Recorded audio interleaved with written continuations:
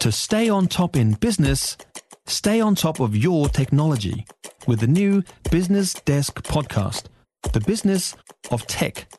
Listen on iHeartRadio or wherever you get your podcasts. You're listening to a podcast from News Talk ZB. Follow this and our wide range of podcasts now on iHeartRadio. Now, the unwinding of COVID's impact on the business sector is continuing to have an effect on investors. Sam Dickie from Fisher Funds is calling the unwind a shambles and is with us now. Hey, Sam. Good evening, Heather. What is going on with these COVID unwinds? Yeah, well, it's quite drawn out. And remember, as investors, our muscle memory has conditioned us for quick crises and quick fixes. So the GFC kind of fell off a cliff and we recovered very quickly. Given central bank and government support in COVID, we fell off a cliff and literally weeks later we were humming again. So to still be feeling the aftershocks 3.5 years later is quite something. And I guess if you think through the wave, so wave one was pretty obvious. So it was direct beneficiaries of the COVID crisis. Investors got excited, they extrapolated that demand, and it clearly didn't continue. So Moderna was a good example there, one of the primary vaccine developers. And in the unwind, that stock had its forecast earnings cut from like a profit of $10 billion to an operating loss, and the stock fell 75%. That was way back in 2021. And Fisher & Paykel Healthcare was out there saving lives during COVID with its high-flow nasal oxygen product.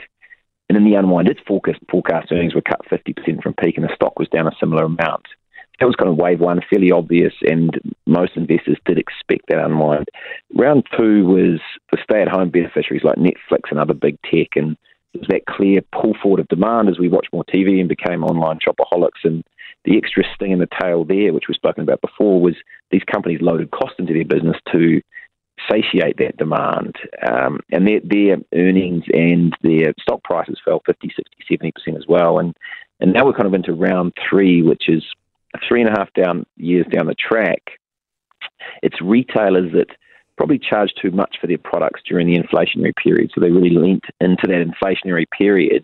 And a good example of that is the dollar stores in the US. And these are companies that benefited more from these abnormal price rises, and that's starting to unwind. This must be fascinating for you to watch. What are you seeing in terms of the interesting lessons here for the investors? Yeah, well, I think, first of all, why is it so enduring? I mean, Wall Street wants everything to happen yesterday, and we're 3.5 years down the track. And I think it's pretty simple because management teams have probably told their boards and shareholders that the improvement is permanent, and it was primarily down to their really good work. So they go to work every day to make sure there is no unwind, and no company on earth likes cutting prices. So I guess that's the first lesson, is these things take time. The second one is, from here, watch out for companies that have spent years kind of honing their efficiency in their cost base to a point where they're having to re-up their costs, possibly at a time they can least afford it.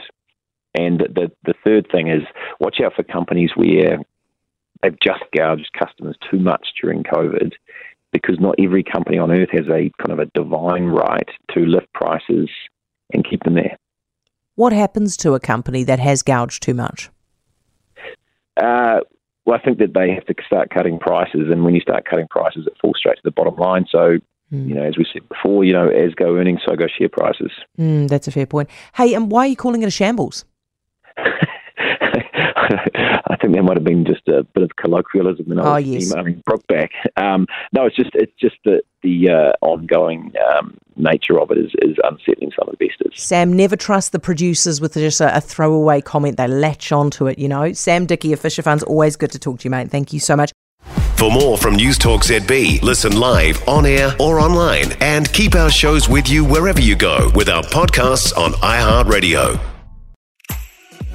If you enjoyed this podcast, you will love our New Zealand Herald podcast, The Little Things, hosted by me, Francesca Rudkin, and my good friend Louise Airy. We focus on all the little things that you can do to make a positive impact on your life and to cut through the confusion from the health and wellness industry. Join us every Saturday to hear from the experts for all the tips and advice you need. Just search The Little Things on iHeartRadio or wherever you get your podcasts.